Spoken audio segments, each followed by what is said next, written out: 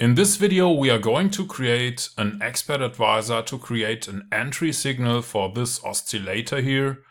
It's the accelerator oscillator. So let's find out how to do that with MQL5. The accelerator oscillator is drawn on a separate window below the candle chart. It has a single line which we will use for our entry signal.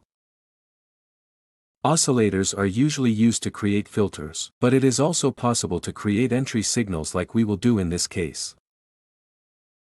To use it, we create a separate MQ5 file inside of the directory where the other files of the Platin system are located.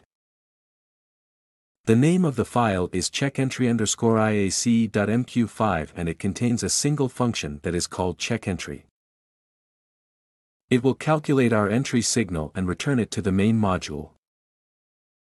We want to create a string variable for the signal file, and for now we will not assign any value as this is going to be calculated now. Therefore we create an array of the type double to hold several prices.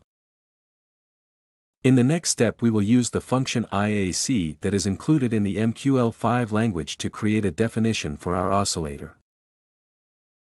We only have to pass two parameters here. The first parameter is for the current symbol on the chart. The second parameter is for the time period that we have selected on that chart. In the next step we use ArraySetAsSeries to sort our array. We want to sort it from the current candle downwards. And with copyBuffer we can now fill the price array accordingly. Parameter 1 is for the definition that we have created above. Parameter 2 is for the first buffer, the signal line of our oscillator. Parameter 3 is for the starting candle, here we use candle 0. Parameter 4 is the number of candles that we want to use for the calculation. And the last parameter is the price array where we want to store those values.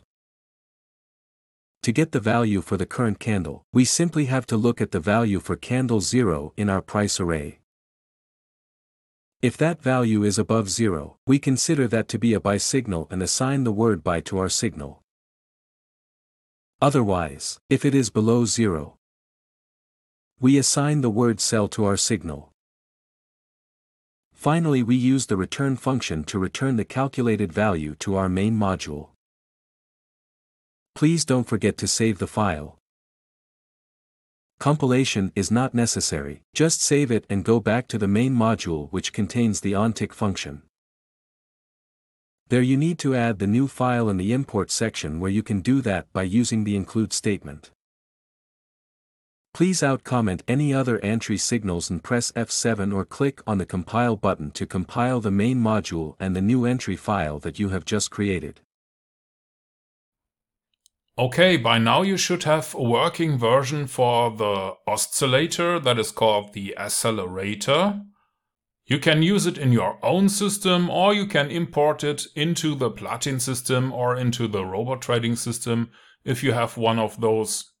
By the way, by now we have a demo version available on platinsystem.org. For now that's it. Thank you for watching and I will see you in the next video.